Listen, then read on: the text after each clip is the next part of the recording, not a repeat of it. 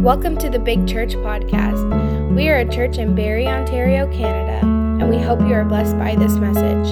For more information, check out our website at bigchurch.cc. Christmas is here, and this is a good season, and it can be also a bad season for a lot of people. It can be a very difficult season. Our kids' club families, many kids coming from broken families, Christmas is a lot of disappointment, and it can bring up a lot of hurt. So, we have to be very sensitive to that, and we're extending the love of Jesus to these kids, and got the opportunity to have a wonderful Christmas party with them. What day is it again? It's the 13th, and just a good celebration and celebrate, Jesus and His love, and it's such a powerful time, those moments, because it can be a very low moment, but then Jesus can come and minister to that area, and it can become a very high moment. And so we're believing for Him to touch people's lives in that way. I'm looking at this, the Christmas story. We're going to look at this in the next 2 weeks. And then our Christmas service is going to be more of a family-friendly service on the 18th. We're going to have Christmas carols. We're going to have the Christmas story read from the Bible. We're going to have poems. We're going to have just a bunch of different things. Kids are going to do something. The kids are going to be in the service. So it's going to be a little bit different for that. But for these next 2 weeks, I'm going to be looking at the Christmas story. And we're going to look at two things, because I see this going on all the time. And when God works, there's the problem or there's the plan. And both are going simultaneously at the same time. Now, heaven is never in a panic. God has no problems. He only has plans. Doesn't matter what's coming. All the stuff that we're seeing going on right now, read the book of Revelation. Read the book of Daniel. You'll see that these things were prophesied, that these things are unfolding, that end time things are beginning to happen. God already knows all these things. And He has a plan in the midst of problems. Yeah. Amen? So, what we have to decide is, do I want to be a part of the problem, or do I want to be a part of the plan? And we're going to look at this in terms of the Christmas story, because I never saw it this way, but so many times God does things in a way that we didn't ever expect. How many have experienced that? And He didn't ask your permission. He didn't, when He messed everything up. But the outcome's always good when you see it through to the end. And, if you're in the midst of something, in the middle of it, you can't maybe say that, but I can say on things that I have gone through and come out the other side, and I've trusted Him, it's always been good. When I haven't trusted Him, no. And He's not to blame for that. We have to own it. If we didn't trust Him, if we dropped the ball, and even in that, He's redemptive. And He comes in and He helps us if we need a redo in a situation. How many have ever failed? Right? Like, that's part of it. He gives strength to the weak. He knows our weaknesses, and He's helping us to overcome. That quote that I use, heaven's not in a panic, heaven has no problems, or God has no problems, only plans. That was Corrie ten Boom. And I want to encourage you, if you haven't seen the movie The Hiding Place, powerful, powerful movie. Write it down. Well, worth watching. It's a true story. And this lady went through the Holocaust. She went through because she was a Dutch woman, and her family hid Jewish people during the Holocaust. And they got caught. And so they all went to prison. She lost her whole family, except for a very few relatives. Her mom, her sister, all of them passed away. A few cousins lived, but The majority died. She went through at 52, 53 years old, not much younger than I am. It completely altered her whole life. Completely changed the whole course of her life.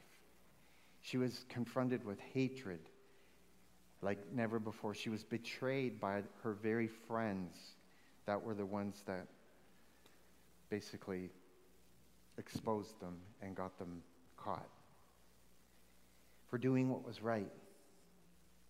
Now, there were two people in the midst of this when you watch this movie. They show primarily Betsy, her sister, and her. Now, Corrie was very feisty. She was more stubborn. Betsy was very loving, very, very in love with the Lord. And she was also weaker in her body. And so the beatings and everything took a lot on her, but she was always thankful. And she was always giving God thanks. And she was beginning to see things that Corrie couldn't see. And every time Corrie wanted to hate them, and she would get so mad at them and wanted, Betsy would say, Corrie, we have to love our enemies. And she would love them, and she would bless them. They had lice. they had rice too, but they had lice, an infestation of lice in their barracks. And Corrie was so mad because it was annoying. But Betsy said, we have to thank God for everything. And she thanked God. And she thought, Betsy, you're loopy. Like, what are you doing? But here she finds that after the war, their barracks was the only barracks where the guards didn't come in and rape the women because it was infested with lice. They were protected. And then Betsy was begin to see things as she was beginning to get weaker and weaker in her body. See, Corrie was only seeing the problem in the midst of this as they were going through it. She was wanting to trust, but Betsy was seeing the plan. And she would say, Corrie, I see this place that we're in right now. I see flowers, and I see that when we get out of this, we're going to be helping people. We're going to be giving the message of forgiveness, and we're going to be restoring people's lives. And this is going to be turned into a place of healing. Corrie's like, you're going loopy, Betsy. Like, she did believe her, but she was like, this is too far out there. And she says, Corrie, I see our name going all over, and we're going to tell everyone about Jesus. It's going to be everywhere. Little did she know there would be a movie that would be made. Back in, I think I was 8 years old when I saw it. But it marked my life. When I saw that movie, I was crying in my room, 8 years old. My mom comes in, she's like, what's wrong? I said, are we going to have to pay that price? Is that what our faith is going to cost us? It hit me so hard. That's the extent. But you know what? Everything Betsy saw, Betsy passed away. She said, Corrie, we're going to see this. She talked as if they both were going to see it. But what she didn't know is Betsy was going to be watching from the other side. They were both going to be. But Betsy walked with the plan, with a thankful heart. And she enjoyed the journey. How many want to enjoy the journey a little more? Because we got enough people complaining, talking about the problem, talking about this, talking about this, talking about this. It's like, you know what? I don't want to be focused on that. In the midst of this, God has a plan. Let's get excited about his plan. And if we can't get excited because we don't know what he's doing, then we can be excited about the one who is doing something. And in the midst of it, we can have, like Betsy, that assurance and that knowing, and walk in love, steadfastness, and joy, and strength, all these things that know, and peace. Just to have peace. And you know, a lot of our striving comes because we pick up this care, we pick up this care, we pick up this battle, we pick up this thing, we pick up all these things along the way. And we just hold on to these things, and it's like, no, they're not ours. They're not ours. We live in our culture. It's just so ingrained in our culture. Save yourself, save yourself. God helps those who help themselves. How many have heard that stupid saying? No, God helps those who can't help themselves. If he didn't, we'd all be sunk. We all have times when we cannot make it on our own. Every one of us. And he came to us right in the midst of that. And that's what I love about the whole Bible. It's a love story about how God came down. We're going to look at 1 Peter. We're going to read a passage of Scripture. It's going to bring context into this. But I want to just speak out what God spoke to me coming into this new season. He said, new thoughts, new dreams, new ways, new season. New thoughts, new dreams, new ways, new season. These are going to begin to unfold. And a new thought can only come when God puts it there, whether through his word, whether through a situation he can download something, but there's nothing more powerful than a new thought. How many know a bad thought can also change your life? So can a new thought. And a new thought, when God gives you something, and that begins to give you a new picture, a new dream, and then you have new ways that you begin to do things, and you create a whole new season. Because when you change, everything changes. And that's what God is looking at, is each person, he's called us. And let's go to 1 Peter 1:13. It says, so prepare your minds for action and exercise self-control. So prepare your minds for action. In other words, another translation says be sober-minded and alert. So those are things that we can do. Now, I used to be a figure skater. I used to be an athlete. And when you had to compete, you had to prepare your mind. And you had to be prepared to go out there and to focus and to do what you had to be intentional. You can go, we'll just see what happens. No, if you want to win, if you don't want to be someone who makes a mess of everything and looks horrible, you want to go in with the intention, I'm going to do my best, I'm going to be focused, I'm going to be sober-minded, I'm going to be alert, I'm ready. That's how we need to approach this walk with God. It's not this casual, we'll see what God does today.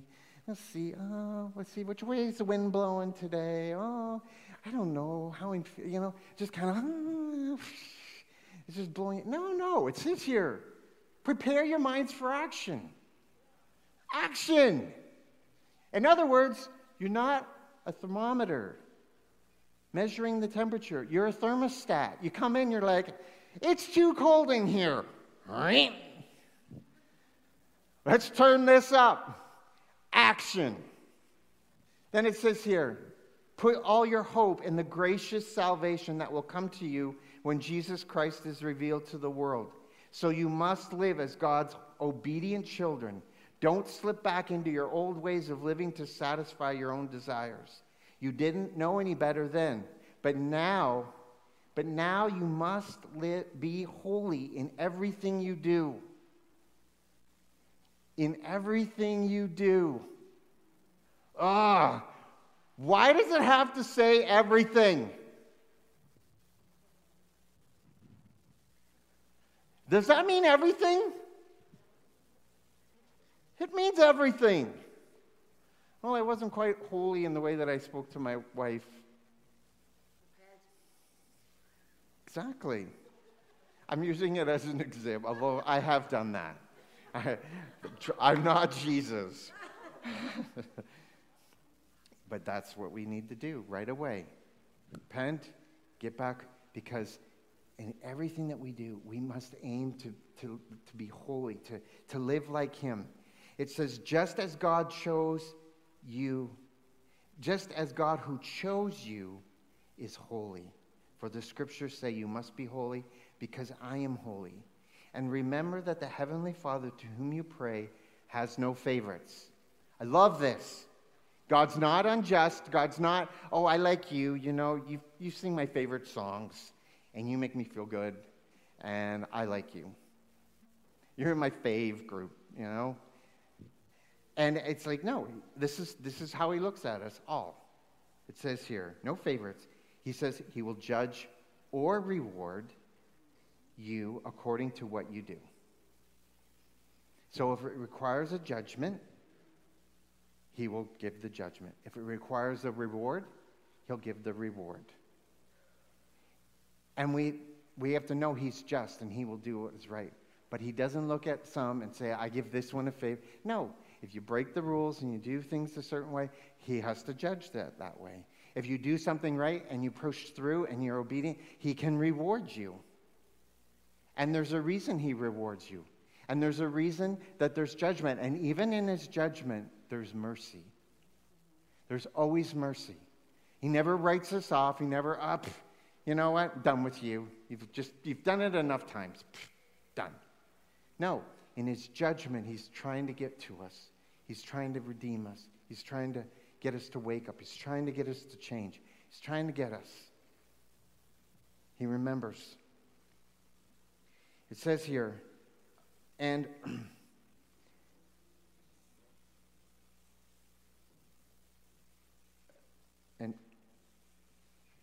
okay, so you must live in reverent fear of him during your time here as what? Temporary residences. Yeah, but my house is paid for. It's still temporary. And as I'm getting older, I'm realizing, you can't take it with you. It's going to be left to my kids, and hopefully they spend it wisely. But I'm temporary. I'm a temporary resident. And it's easier for us to remember when we get older. But when we're younger, it's like the chase. It's like, I'm going to get this and this and this. It's like, it's my life. Remember that song? It's not a Christian song. But we've all heard it in the mall or whatever. But it isn't your life. When we come to Christ, we've been paid by a price. And it says here, for you know that God paid a ransom to save you from the empty life you inherited from your ancestors. So thank you, Uncle George and Aunt Bertha and all of you that gave me this empty life that I inherited from you. Because all the do's and don'ts and all these things that we say, and it's like, great, they might be great principles and they might have good things in them, but if it's not based on the Word of God and it doesn't have the life of God in it, and I'm thankful for a rich heritage of faith that has been given to me. But that's not my ancestors. That's based on the Word of God. That's based on faith in God's faithfulness and His Word. That I can bank my life on. But all the other stuff, it's an empty life that we inherited from our ancestors. And it says here, and it was not paid with mere gold or silver. So God ransomed our life and He saved us from this empty life. And He paid for it, not with mere gold or silver, which lose their value. It was the precious blood of Christ. Amen? The sinless, spotless Lamb of God. God chose Him as your ransom. I love this. Long before the world began. Why? Because God doesn't have problems. He only has plans. Yeah, but Adam and Eve messed up. Guess what? He already had a plan. Long before the world began. Another Ephesians says that Christ was slain before the foundations of the world. How can He do that? Because God's outside the time capsule. Began here, it ends here. He's outside of it. Christ came. He already paid the price. Now He had to pop into the time capsule and actually fulfill what was already done and do it with human flesh. We're going to look at that in the Christmas story. But God had a plan. Amen? Aren't you glad? Amen. And it says here, before the world began, but now in these last days he has revealed for your sake. And through Christ you have come to trust in God, and you have placed your faith and hope in God because he raised Christ from the dead and gave him great glory.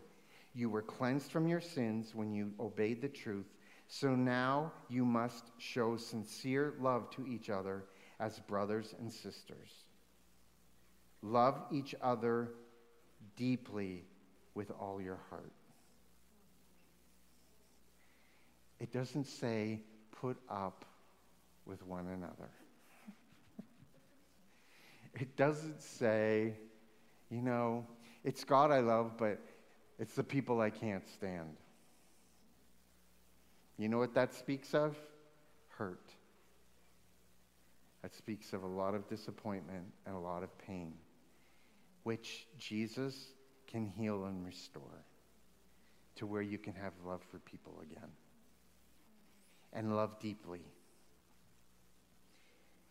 It says here, for you have been born again, but not to a life that will quickly end.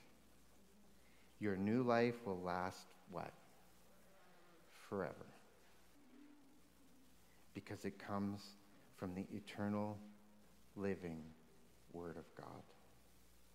As the scriptures say, people are like grass. Their beauty is like a flower in the field. The grass withers and the flower fades, but the word of the Lord remains forever. And that word is the good news that was preached to you. Amen? So that's the eternal. Do we want the eternal or do we want the temporal?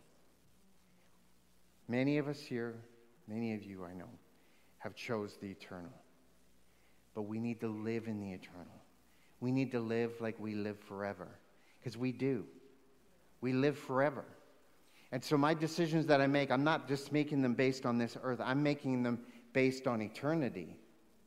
I'm facing a God that I will face one day when I pass from this life. And my life continues. And I have to give an account for those decisions I make. And I'm not making them just for Joe and Mary and all the rest that are watching me. I'm making them based on eternity. That's how we need to begin to look at our lives. Amen? Not just live in the immediate, but we need to live for something more. We're so into, it's like our life is ruined. The internet went down and I have no electricity and our life is ruined. And it's just wrecked. It's like, thank God we're not in Ukraine, where our house is blown up and we're in freezing cold weather and there's no heat. That we live in a real bubble and we live real comfortable. And there are people there that are having to stretch their faith and they're having to cry out to God in the midst of things that they never would have thought of. And God meets them there, just like he meets us here. But he doesn't meet us in our comfort. And we're going to look at this in the Christmas story. We're going to see the Christmas story from a different perspective. Because one thing we're going to see is God came in with a new thought, a new dream. He created a new way and a new season when they didn't want it, or they didn't expect it, or they didn't know. And I believe that he's going to begin to do that again. There are times and there are seasons where things go on for a long time. And before Jesus came, the people were crying out for a Messiah. There was this holding pattern that had been going on. And we know the religious structure, and we're going to maybe look at that next week a bit. But in the time that Jesus confronted that religious structure of the day, it was cold, it was hard, it was hardened against God. And whenever Jesus was really angry and he spoke really harsh, it was to that religious structure. It was never to the sinner. And who did he come to? He didn't come to the religious structure to rechange it. He came to fishermen. He came to zealots. His disciples, none of them were trained, learned men. Talk about a new way. And these 12 men, study your history, look at it, there's books on it, turned the known world upside down. 12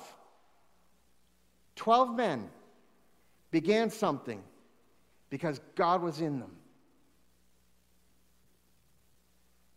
That's what I want to see. I don't want to just play church. I don't want to just come and, oh, that was a good service. Worship was good. And, oh, yeah, I felt gushy and goosebumps. And no, I want to have where my thinking is altered and I'm living for more than myself every day. And that my decisions that I'm making are like, okay, God, what is your plan? What are you doing? What can I do to be a part of that plan? Sure, there's a problem, but in the midst of it, what are you doing? Because there's a plan.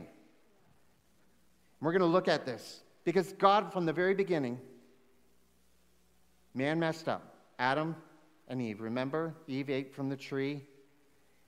The serpent said, eat of it, because he knows if you eat of it, you'll be like him. You'll know everything. And she's like, yeah, that looks good. I want that.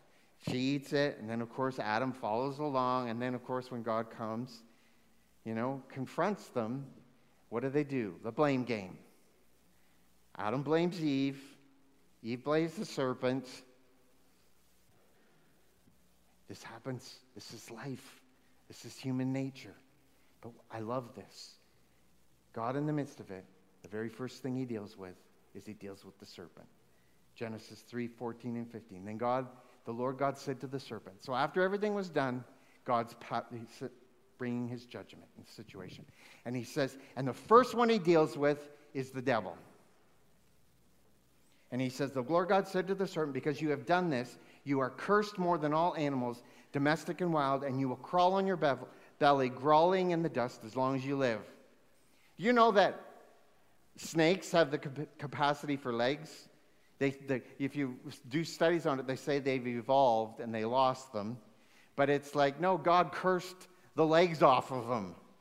That's the evolution. The evolution is cursed. You are legless. No legs for you. And so it says here, and I will cause, look at, hostility between you and the woman, and between your offspring and her offspring. And look at, this is prophesying, he will strike your head. He meaning the promise that is going to come through the woman through generations and generations. He, the Messiah, will strike your head. And yeah, you're going to bruise his heel. But guess what? We get to give the crushing blow when we're with Christ. We give the crushing blow.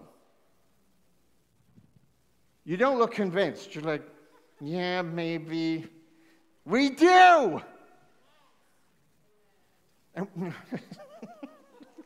Okay. So, God, from the very beginning, had a plan, and he unfolded it. And he set apart a people, and he made Abraham father of faith, made a covenant with him, and it began there. Then he raised up a people, and he raised up a nation, and he began to teach them his ways and his laws so they understood him.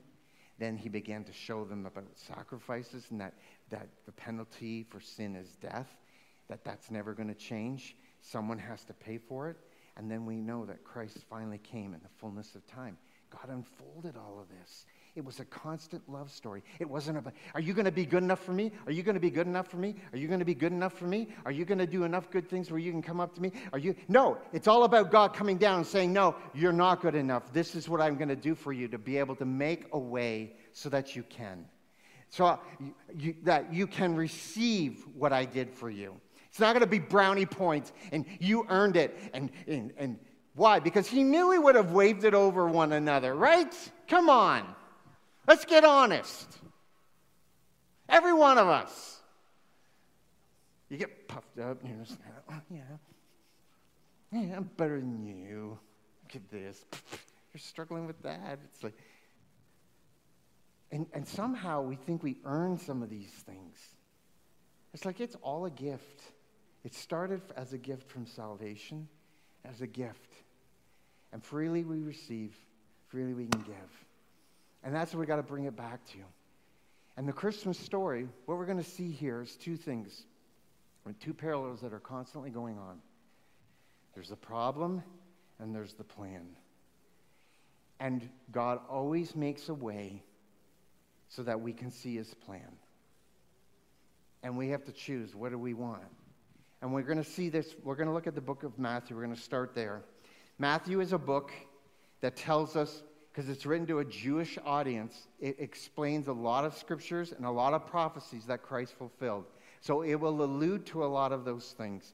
The book of Luke was written by, it was written more for just people, and it gives the people side of the story. So we're going to go between the two so we can see. But in Matthew, I'm skipping over the genealogy, but he basically gives a whole genealogy from Abraham to David. From David, well, let's go there. It says, all those listed above included 14 generations, Matthew 1:17. Included 14 generations from Abraham to David, 14 from David to the Babylonian exile, and 14 from the Babylonian exile to the Messiah. Now, why do we have these genealogies? It's because there are people now that are saying the Bible's not legit. Have you read the book of Numbers?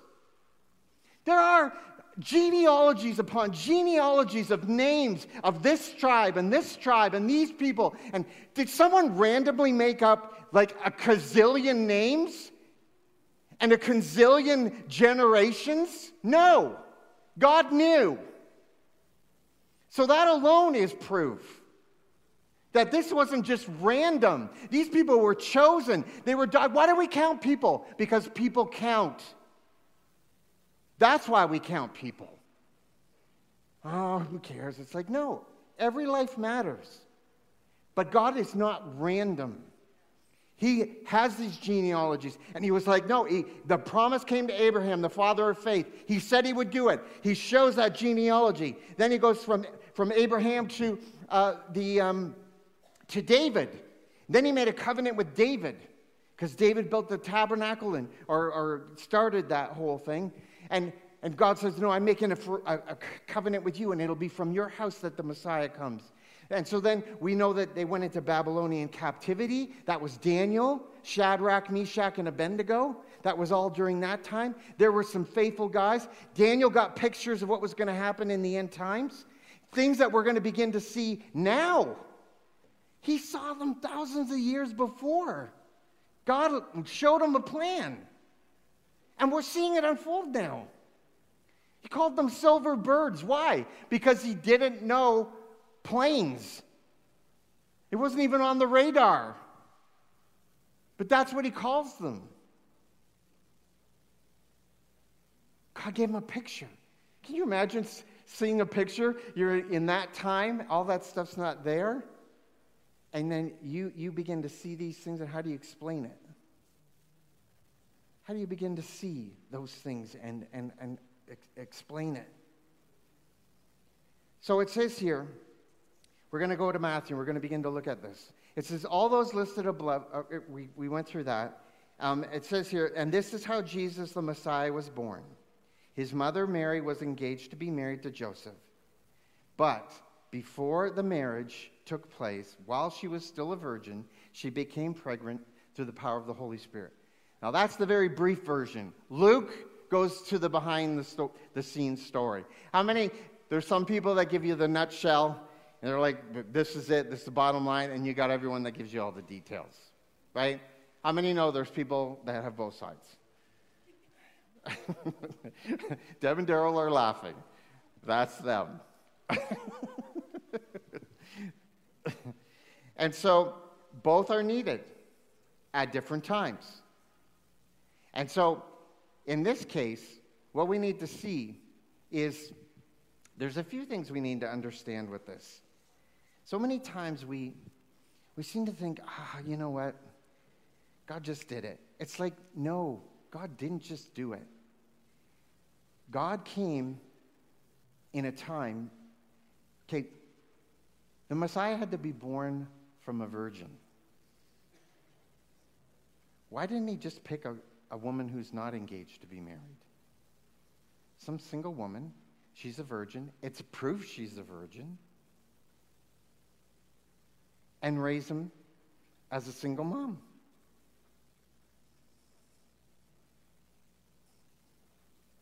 Anyone thought that?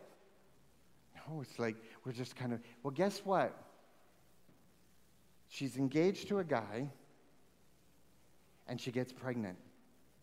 Now, no big deal in our culture right now, because marriage is not a big thing. There's no big deal about marriage. You can just have kids and carry on and do everything without ever being married. But in that culture, marriage was sacred. You did not open the door to sexual relations until you came into the covenant of marriage, and it was holy, and it was revered, and it was respected. This is the culture Jesus came into. And so when Mary was engaged, well, let's go into it.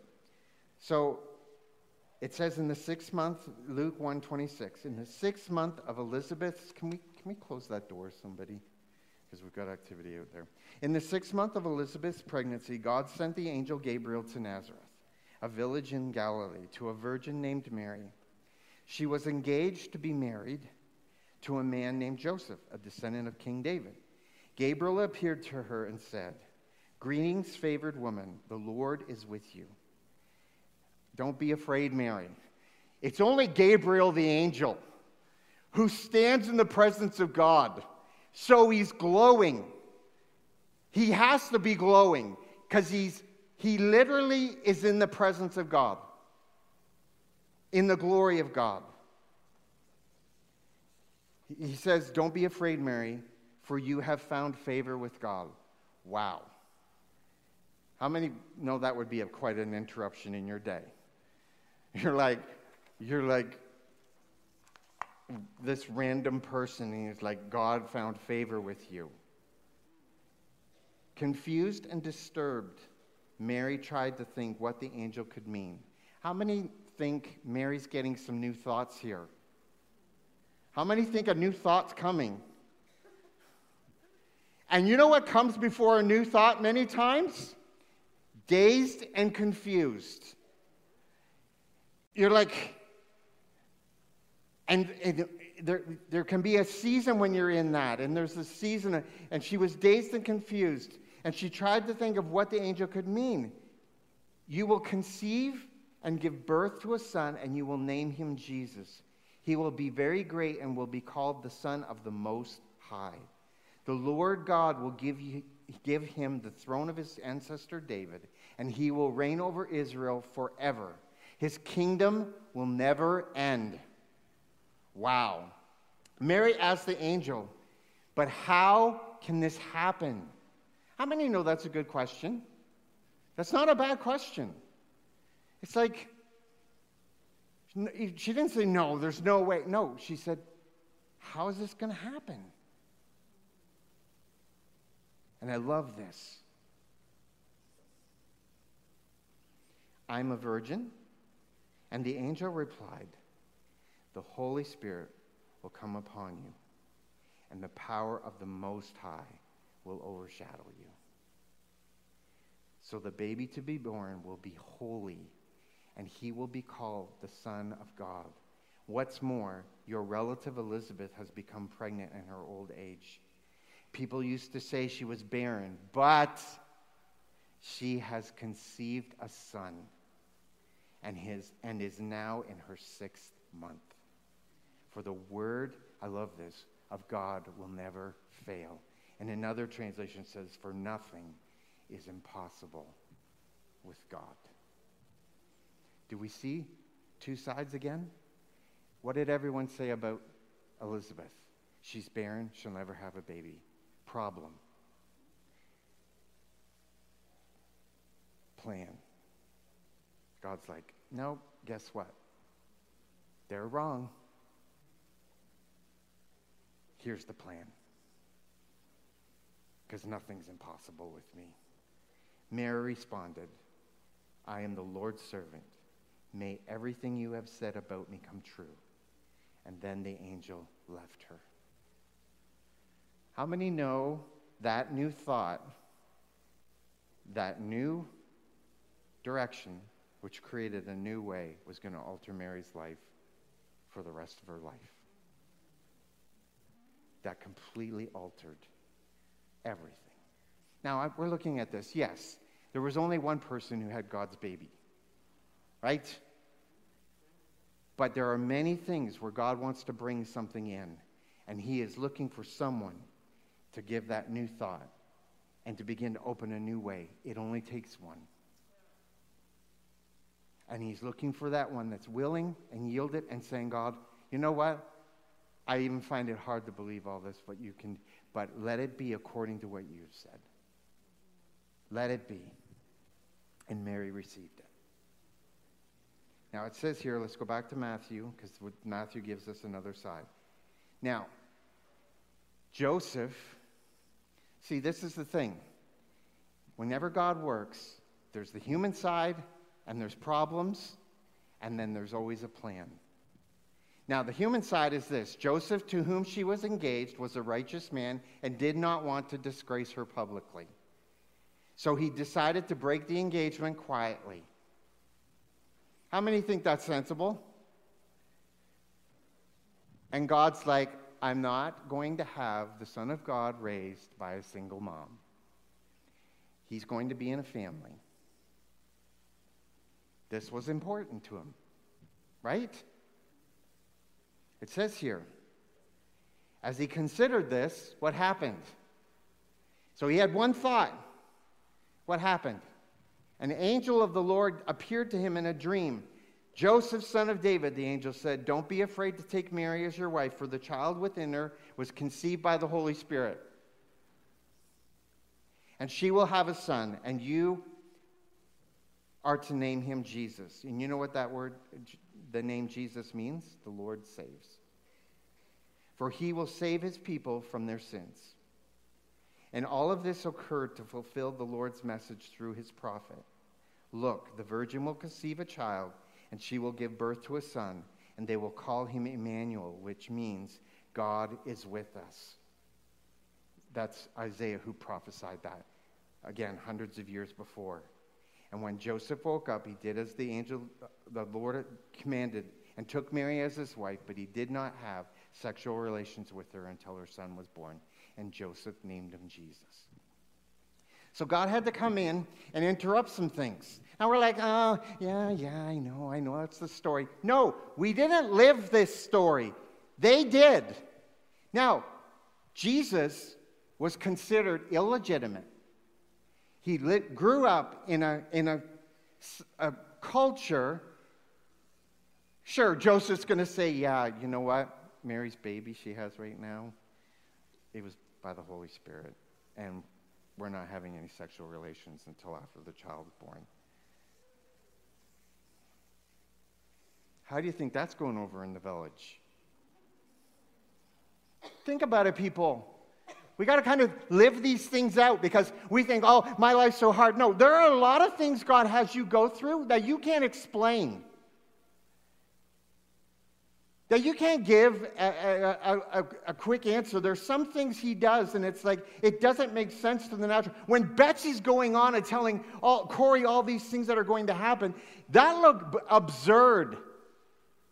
Corey, the furthest thing from her mind was a movie, and being in a movie. They were Dutch Reformed people, conservative. They didn't even go to movies.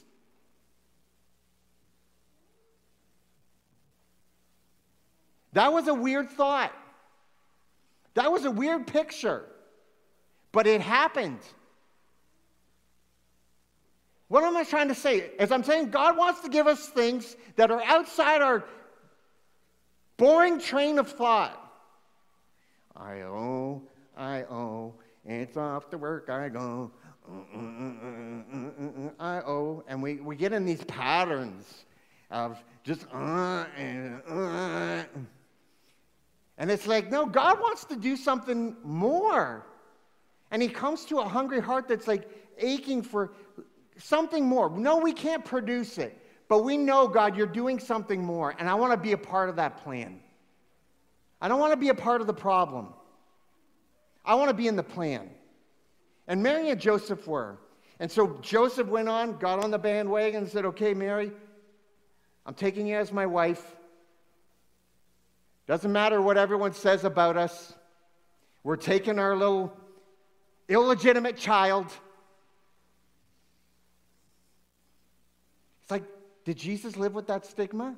Absolutely. He was touched with that. He was touched with that. He lived with that. And he rose above it, and he still was the Son of God. Regardless. Now it says here, we're going to go back to Matthew. Joseph was born in Bethlehem in Judea during the reign of King Herod. About that time, some wise men from the eastern lands arrived in Jerusalem asking, where is the newborn king of the Jews? We saw his star as it rose, and we have come to worship him. King Herod was deeply disturbed when he heard this, as was everyone in Jerusalem. And he called a meeting of the leading priests and teachers of religious law and asked, where is the Messiah supposed to be born? In Bethlehem in Judea, they said, for this is what the prophet wrote. And you, O Bethlehem, in the land of Judea, are not least among the ruling cities of Judah. For a ruler will come to you who will be the shepherd for my people Israel. And that is a prophecy from Micah 5:2 and also 2 Samuel 5:2. So two prophecies that are saying he's going to come to Bethlehem. And that's where he needs to be born. Then Herod called a private meeting with the wise men, and he learned from them that the time the star first appeared. And then he told them, go to Bethlehem and search carefully for the child, and when you find him, come back and tell me so that I can go and worship him too. So, how many think when Joseph and Mary knew they were going to have God's baby, how many think you would open the Bible and say, okay, this is the Messiah. How is he supposed to be born? Where is he supposed to? And we search this out in the scriptures. There's lots of prophecies. Did they do that? They went because there's a census. And Joseph, who was a descendant of David, had to go. Because there was a decree. A Roman emperor, Augustus, made a decree that they have to go. Now, ladies, she's in her last month. And she's going to ride on a donkey for a long time. I just drove to Texas in a comfortable car for 36 hours straight. And I was whining and complaining. Mary is big and pregnant on a donkey riding. How many have seen the Nativity, the newest one that they've got out? Very good movie. Shows the real side of it. What time is it? Okay. And so they end up going because of a census. They don't realize they're fulfilling prophecy. They don't realize that they're going to Bethlehem because that's where he has to be born. They're not planning this. They're just going there to get the census done. They don't even realize. I'm going to skip the account of reading it because of time. But basically, they're going there. Mary's going to give birth. And all of a sudden, she's like, I gotta have this baby. There's no room in the inn. So we know they go to a manger. It's like, is that the best we can do for a king? But the thing we forget, the king was also a lamb. He came to die. And he was the Lamb of God. And what we don't understand, because culturally we don't understand this, Bethlehem was the place where the lambs for the tabernacle were prepared for the sacrifices. And so when the angel appeared to who? Shepherds. The shepherds that took care of the lambs that were going to be sacrificed. And the term, you know when they say, you will find them wrapped in swaddling clothes and laying in a manger?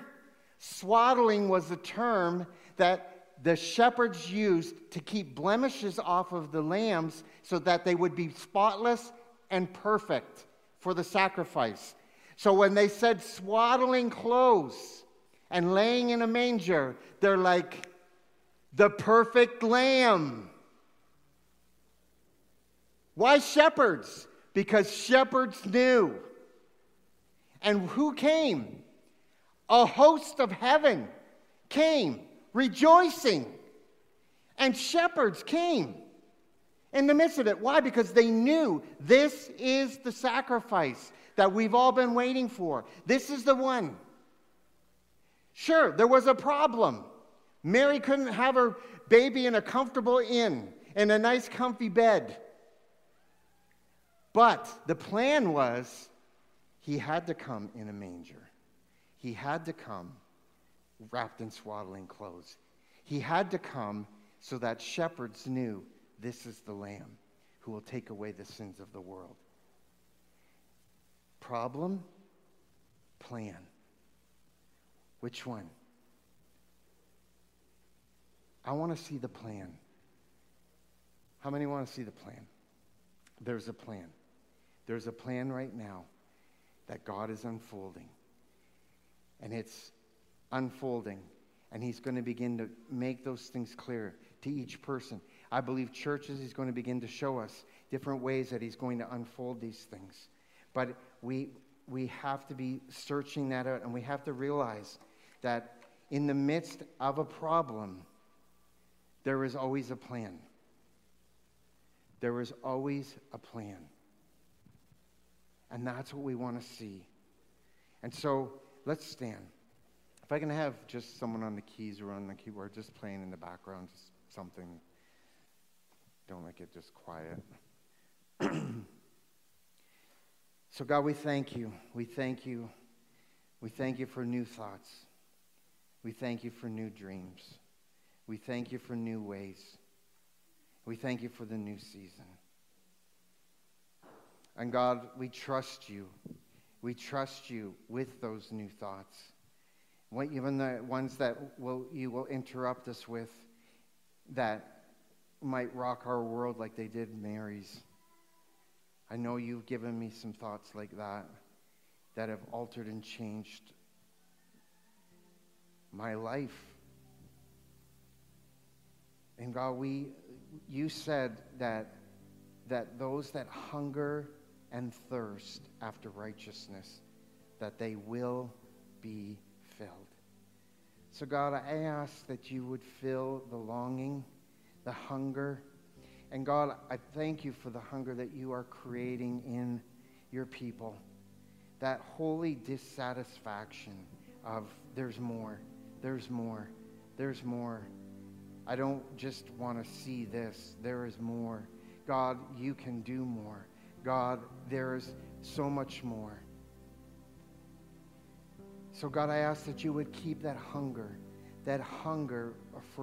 for you, that hunger for righteousness, that hunger to desire to please you, God, that you would cause that to continue to grow and increase. And God, I thank you that in the right time and in the right place and in the right season, God, you will unfold those new thoughts. You will unfold those new dreams and those new ways in that new season. We thank you for this. We thank you for this, God. We thank you that you are good. God, we thank you that your ways are perfect, even though they seem strange sometimes. They are perfect. You do all things well.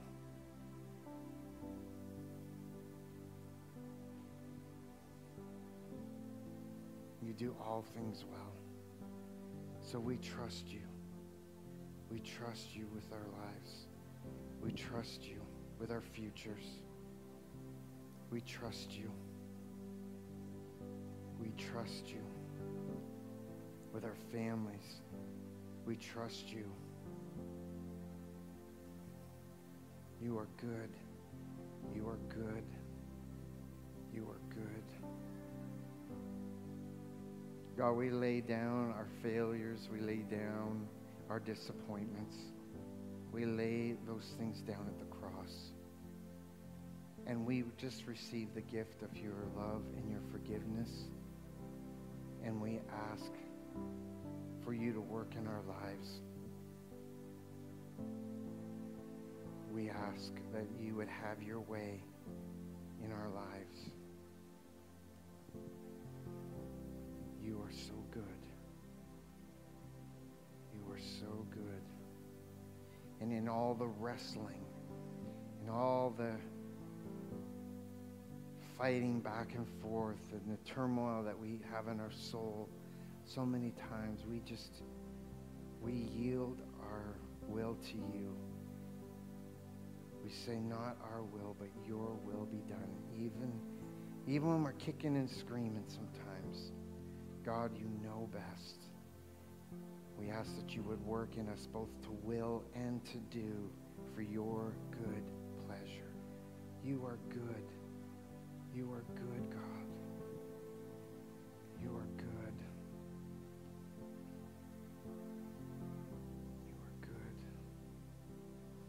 One thing that Pastor Sheila and I want to encourage you to do, we want to start the new year off.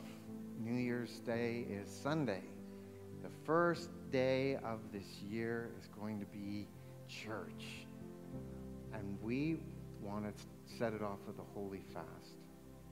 So we're asking everyone as a church, we want to consecrate ourselves and we want to say, God, we want to make room for you. We're saying we're going to start with the first day. We might go longer, but let's just start with the first day. Let's give him that first day. And because I just believe there are so many things he wants to do. And there's so many things that we're many times overwhelmed with. Someone's excited about the new things.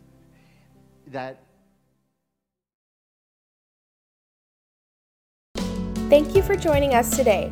We pray that this message has truly blessed your life.